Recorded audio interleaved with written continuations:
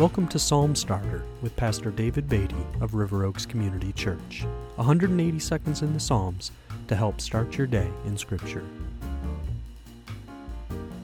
Yesterday we read the first 10 verses of Psalm 25.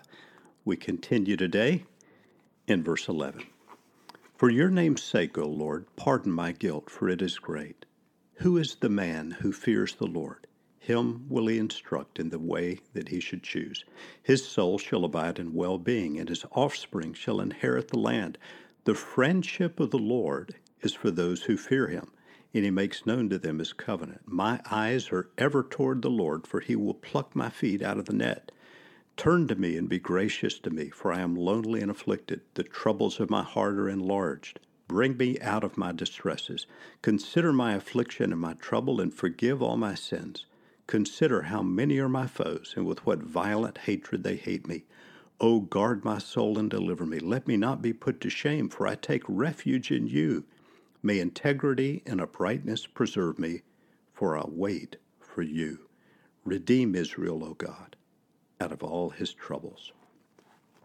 Yesterday we saw the importance in getting God's guidance, of seeking his ways, the willingness to be taught, of humility, and of trust in his faithfulness.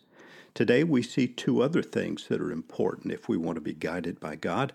One is what Scripture refers to as the fear of the Lord. Who is the man who fears the Lord? Verse 12 says, him he will instruct in the way that he should choose. The fear of the Lord is reverence for God, reverence for his awesomeness, his holiness, his power and wisdom. Another quality that we see as important in receiving his guidance in Psalm 25 is that of giving God our focused attention, the willingness to wait upon him.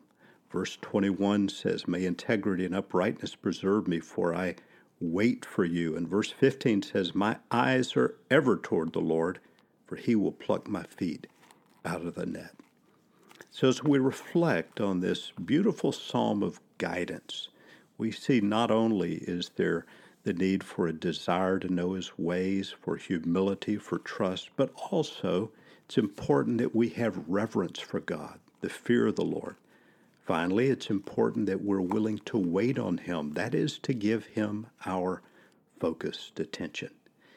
As we reflect on the teaching of Psalm 25, I think it's good to ask ourselves this question: am I living before God in such a way as to receive his guidance, as I have reverence for him and the willingness to give him my full attention?